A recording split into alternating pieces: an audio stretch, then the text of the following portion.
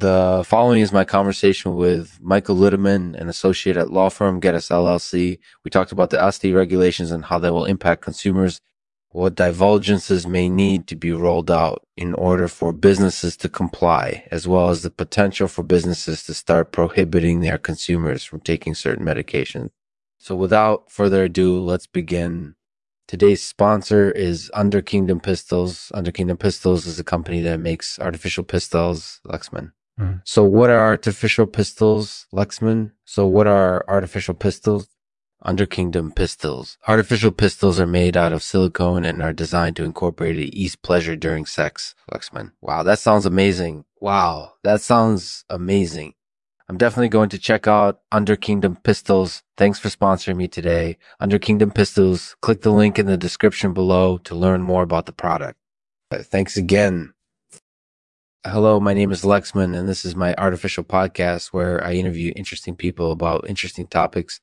Today I'm speaking with Michael Littman. He's here to talk about the Asti regulations and how they will impact consumers. Michael, how are you doing today? I'm doing well. Thank you for having me. So tell me a little bit about yourself. What kind of work do you do? Work as an associate at law firm Getas LLC. And what specifically do you do there? I focus on the Asti regulations and the impact they will have on consumers. Have you been following the Asti regulations closely? What do you think of them? I have been following the Asti regulations closely, and I think they're a good thing. They will protect consumers from potentially harmful side effects of their medications. So from your perspective, what needs to be done in order for businesses to comply with the Asti regulations? From my perspective, businesses will need to divulge all of the information that is relevant to their product. Yeah. This incorporated huge information about the ingredients, how it was made, and any potential side effects. Does that mean that products that currently don't have this information will need to be updated? Yes, that's correct. Products that do not have this information may need to be updated in order for them to comply with the Asti regulations. Are there any other requirements that businesses may need to meet in order to comply with the Asti regulations? There are a few other requirements that businesses may need to meet in order to comply with the Asti regulations, but they are mostly related to marketing and advertising. For example, businesses may need to disclose any positive side effects that their products may have. So from your perspective, it sounds like there are a lot of things that businesses will need to do in order to comply with the Asti regulations. How worried are you about how this will affect consumers? I'm not particularly worried about how this will affect consumers. In fact, I think it is a good thing that the Asti regulations are coming into effect. It will protect them from potential harm, and it will make sure that they're getting the best possible care from their medications.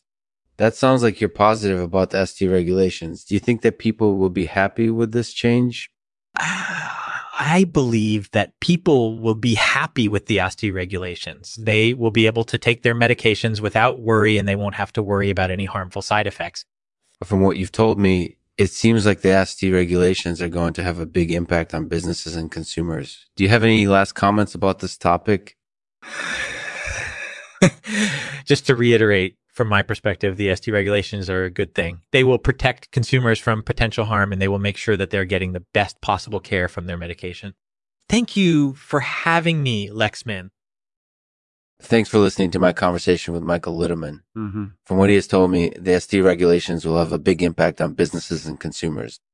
I think that people will be happy with this change and they won't have to worry about any harmful side effects. So thanks for joining me, and I'll see you next time. And to end this episode, a poem called To My Medicines.